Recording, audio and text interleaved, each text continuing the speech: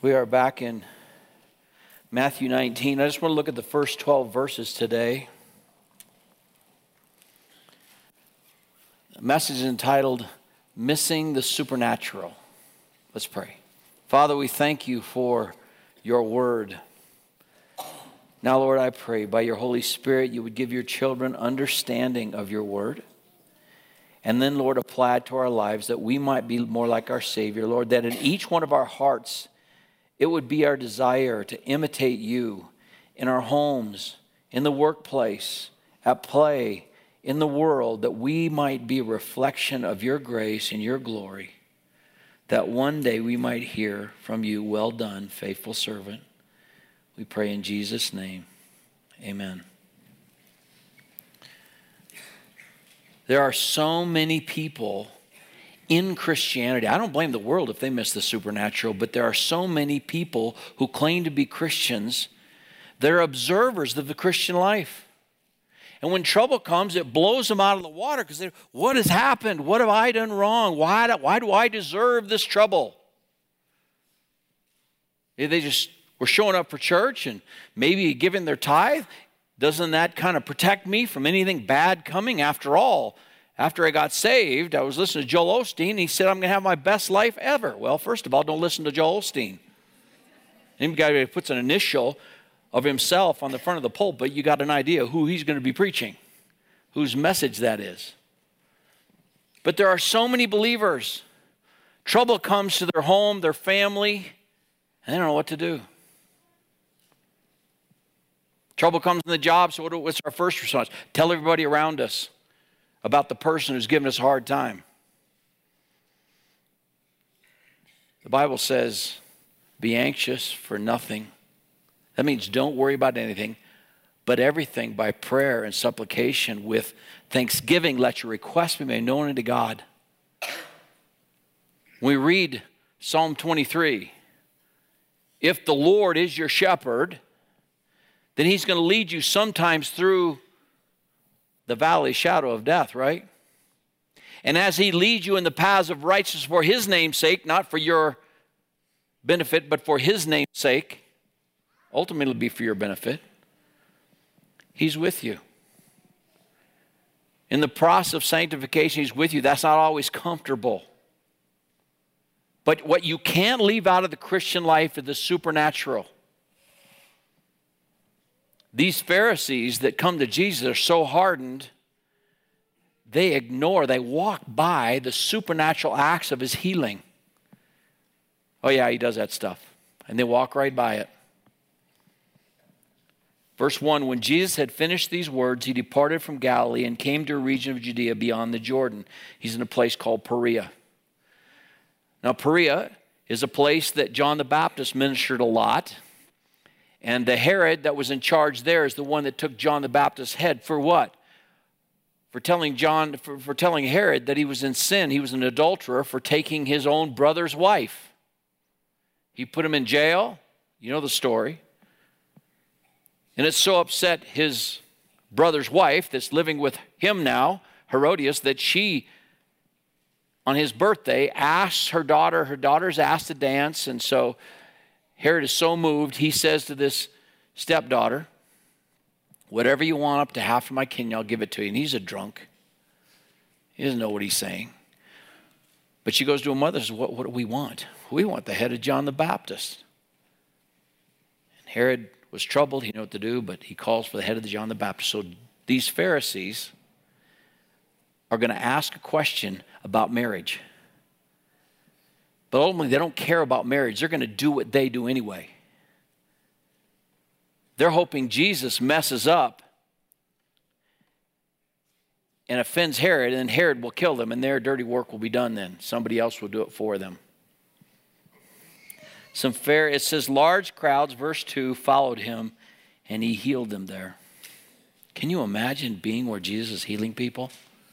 Because they bring every kind of person to Jesus.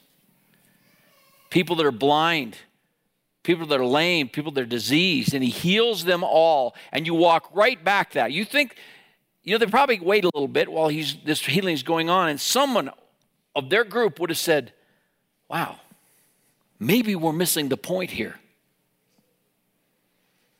But no, they've covenanted together. We've got to try to trip him up. So they test him and ask him, is it lawful for a man to divorce his wife for any reason at all? So what they're asking Jesus is, what's your reason a person can get divorced for? Because basically, there were two schools of thought. One rabbi school said you can have no divorce for any reason ever at all.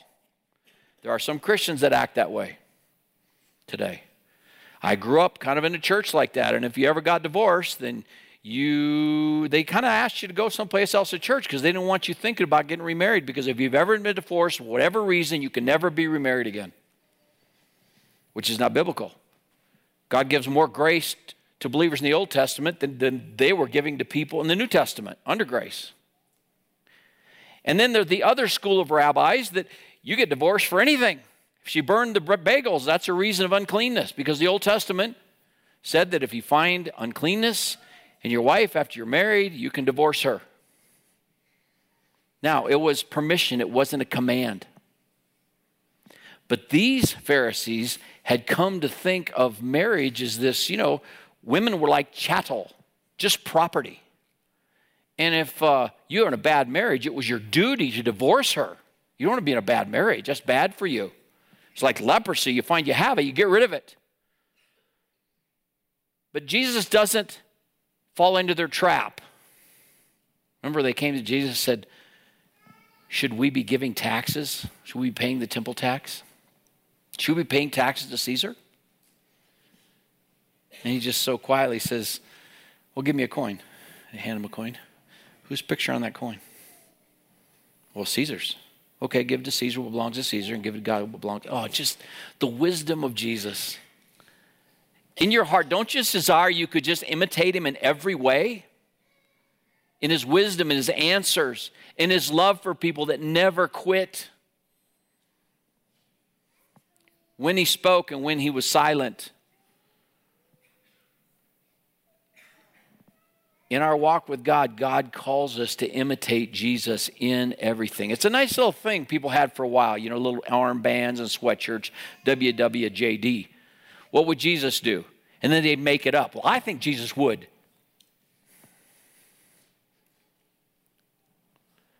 Except for that's not Jesus. A lot of people making up what they think Jesus would be pleased with. I've had people say, well, Jesus wouldn't want me to stay in this marriage because X, Y, and Z. Well, you just made that up. Why wouldn't he? Well, because it's uncomfortable. Then why would Jesus allow his most precious missionaries to go places they're going to give their lives for him if he ever wants his children to be uncomfortable? Think he forgot about those people that day? Because the end of all living, the worst that can happen to a believer is not death, is not discomfort. It's a misunderstanding of the Word of God and our opportunity that leads us into disobedience. That's the worst thing that can happen. So Jesus answers, and it's a rebuke. Have you not read? Don't you know the Bible? Whoa. Don't you know the Bible? Can you imagine that, saying that to our seminary professors? We wouldn't say that to them because they do know the Bible, but Dr. Bookman comes and he asks you a question. You say, don't you know the Bible, Doc? That's what Jesus was saying to them. Because he's taking them back to the purpose that God established marriage for. They want to pull him into which side you're on. When Joshua met the angel of the Lord just before they cross over and see Jericho defeated, remember, Rich Tremaine was always emphasizing that. The angel of the Lord shows up and Joshua bows down before him and he says, whose side are you on? He said, I'm on my side. Whose side are you on, Joshua? What side is God on? What does God think about marriage? What does God think about your marriage? What does God think about the way you are functioning in your marriage? Because in America today, Christians, like unsaved people, the divorce rate's about the same. They get uncomfortable. The heart goes someplace else, and they think it's all about what they think and what they want. But what does God think? Have you not read that he who created them from the beginning made them male and female? He made one of each, Adam and Eve.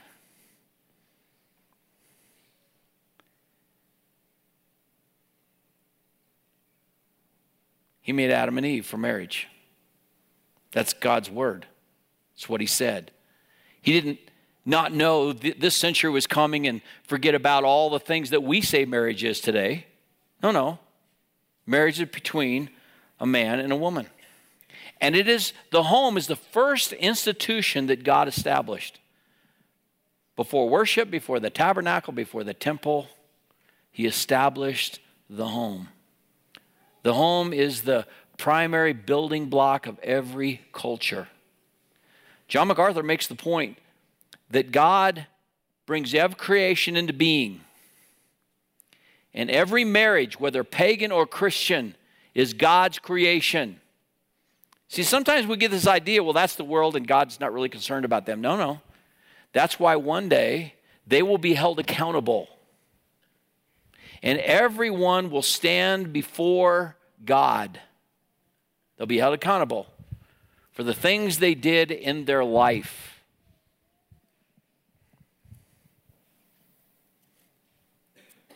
And he said, for this reason, a man shall leave his father and mother, be joined to his flesh, and joined to his wife, and the two shall become one flesh. So they are no longer two, but one. Therefore, what God has joined together, let no man separate. Only God brings people together for marriage, and man's the only one that separates them. The Bible says that God hates divorce. Why? Because of the destruction it brings. You that have been through that, doesn't mean God hates you. You know the destruction. You know the pain that brings. But we're only going to find peace and healing when we get back to the bottom line. So God, the Lord Jesus, takes them back to the beginning. He said, let no man separate. That's God's intention. In Adam and Eve, you saw the perfect home, the perfect family. It wasn't until sin came in that trouble started. Now, it didn't mean that Adam didn't have a leadership role before the fall. He did. He was the leader in that. And that's why it's not until he made a conscious decision to choose to disobey God that sin passed upon all men. He had a decision to make. His life was so wonderful with his wife, I think he couldn't imagine life without it. He expected they would die. The Bible says Eve was deceived. Adam was not deceived. He high-handedly sinned, thinking, well, I'm going to die with my wife. I think it tells you a little bit about the wonder of their relationship.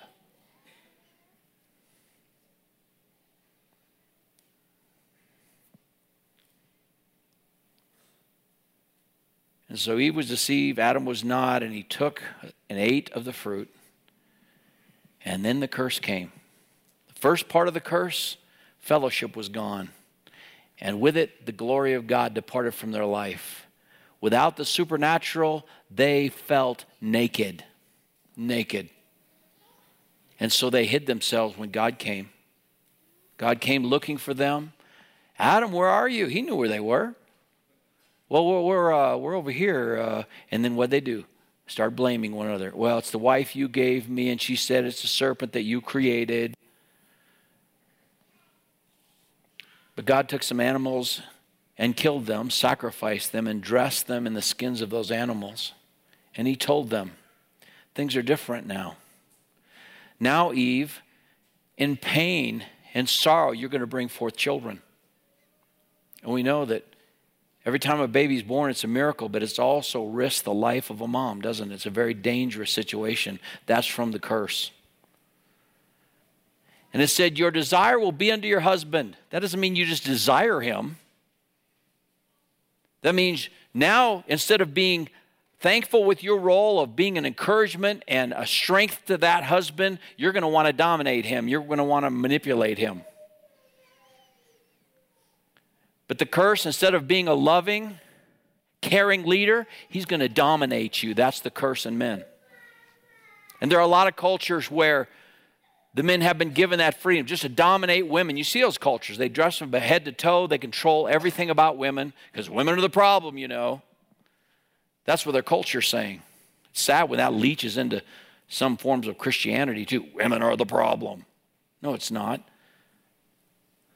Sin is the problem. And so Jesus says, here's what God intended. Listen, it was a wonderful thing. Before sin came and messed it up, the home was a wonderful thing.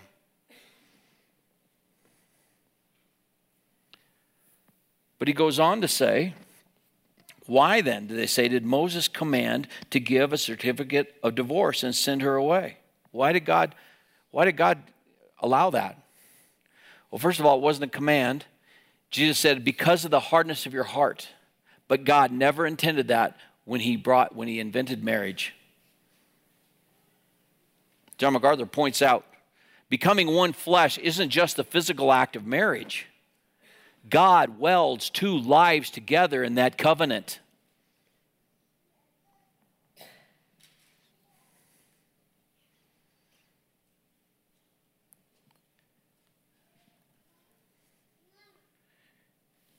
Verse 9, and I say to you, whoever divorces his wife except for immorality and marries another woman commits adultery. Now, look what the disciples' response to that is. If the relationship of the man and his wife is like that, it's better not to marry. What are they looking at? They're looking at marriage without the Holy Spirit. They're looking at marriage by the rules without God. Who can do that?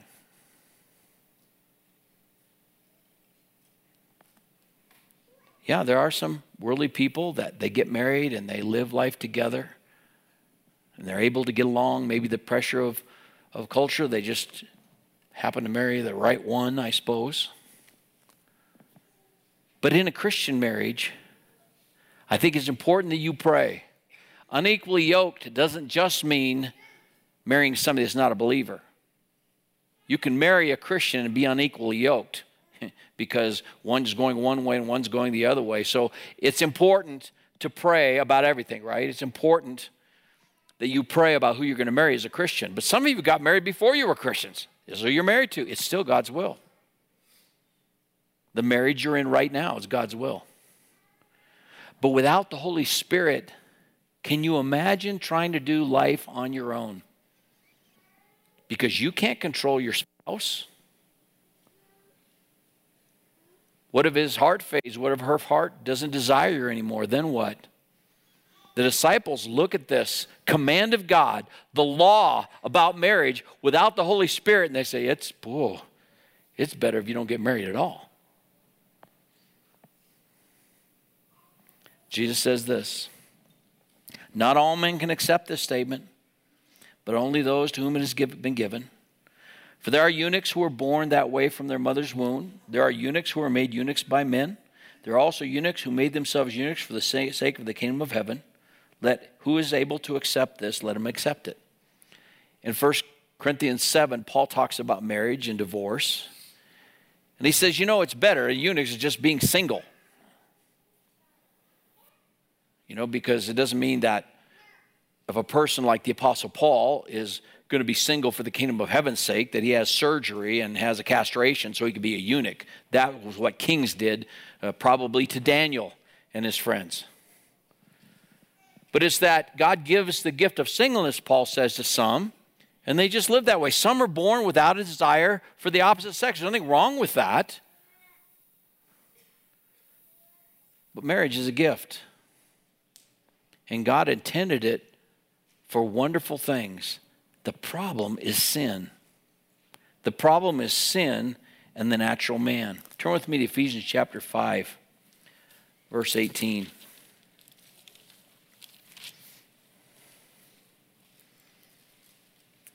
Paul says there, do not get drunk with wine, for that is dissipation, but be filled with the Spirit,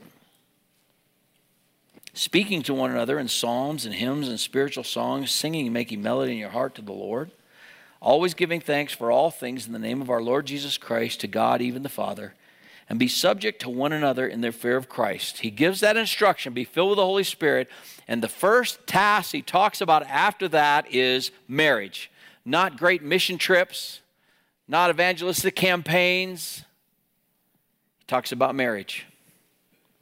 He's not saying to people, listen, when I do my marriage vows, I do marriages, they're very short. My dad commented that one time when he was there for my son Ben's wedding. He said, kind of short, wasn't it? I said, you listened, didn't you? Because when you lay out what the Bible says to husbands and wives, all the feminists hear is what you say to a woman, and apart from the Holy Spirit, it's pretty harsh.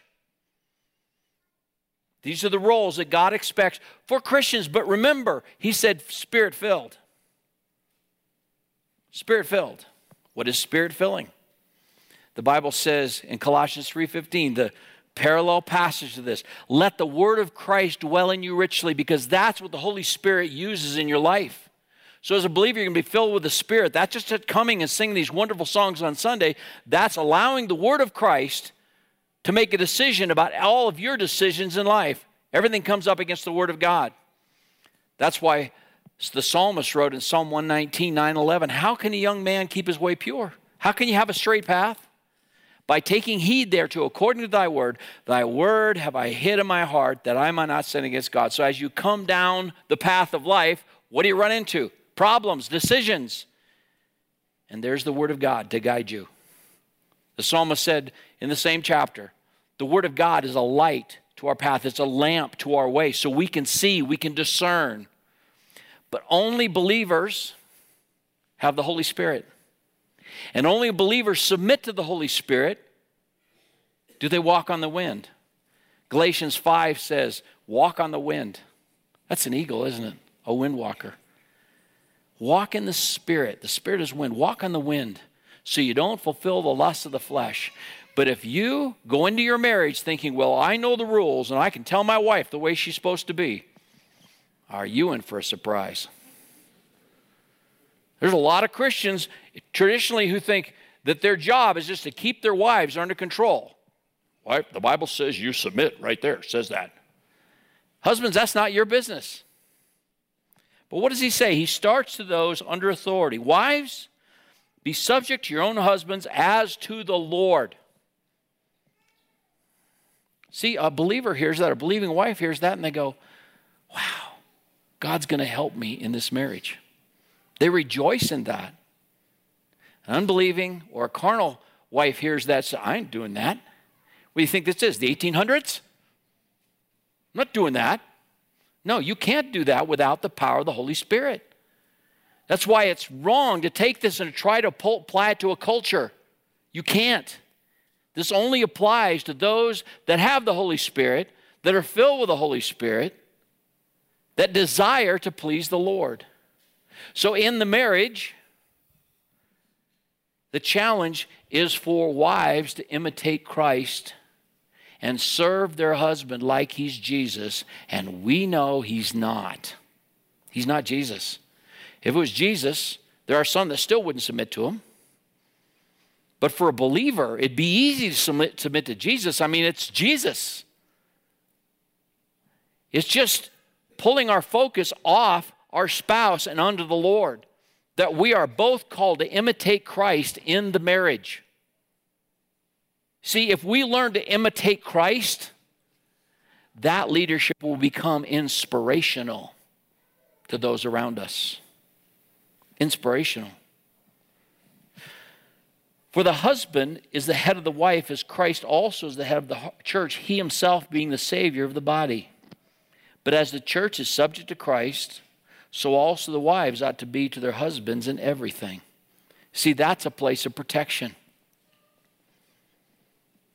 See, if Eve would have been thinking, as she was being offered this great deception by Satan, death, she would have said, that's fine. Let's get Adam in on the discussion.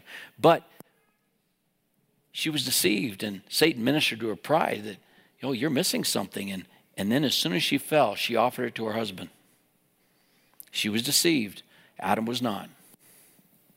But you think, well, that's a pretty ridiculously tall task that Christian women are to submit to their husbands. Have you met my husband? Right?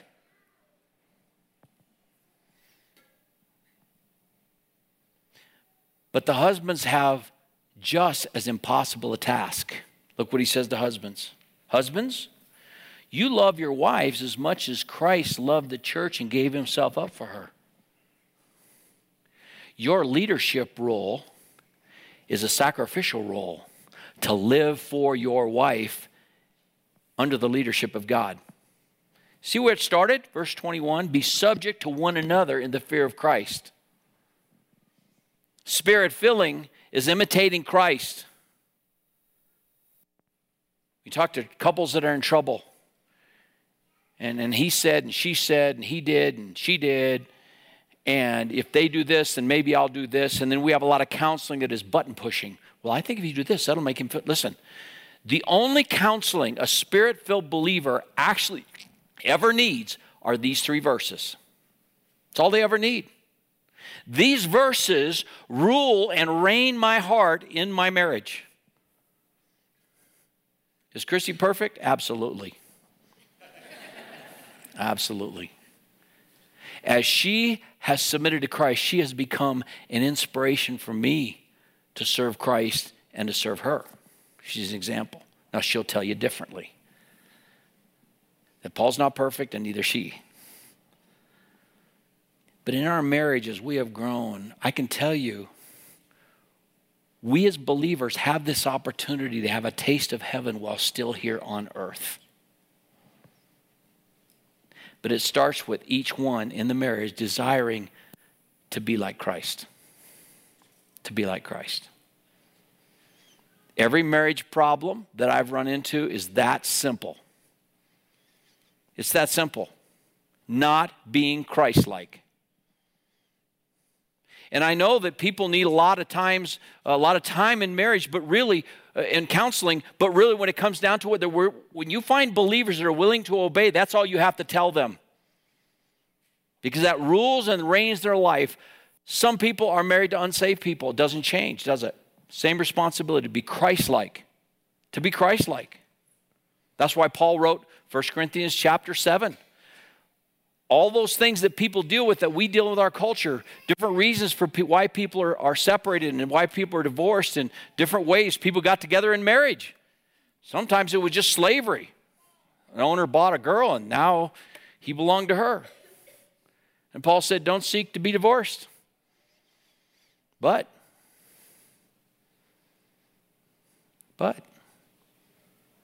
the Lord has a way in all of these things. But Jesus' point here is marriage. And without the Holy Spirit, glorifying God in your marriage is impossible. You can only live for yourselves, and as soon as somebody gets out of joint, unless there's self-sacrificial love from Christ, it's not going to work. It's not going to work. See, where's the supernatural?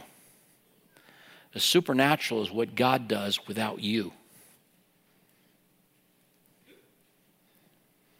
I talk to Christians that are struggling in marriage, and they look at me like, what are you talking about? And I think, where have you been? People have been in church all their life. And I said, listen, you do what you're supposed to do. God can touch their heart. Yeah, but when? I've been doing all this stuff, everything the counselor said, and it's not working.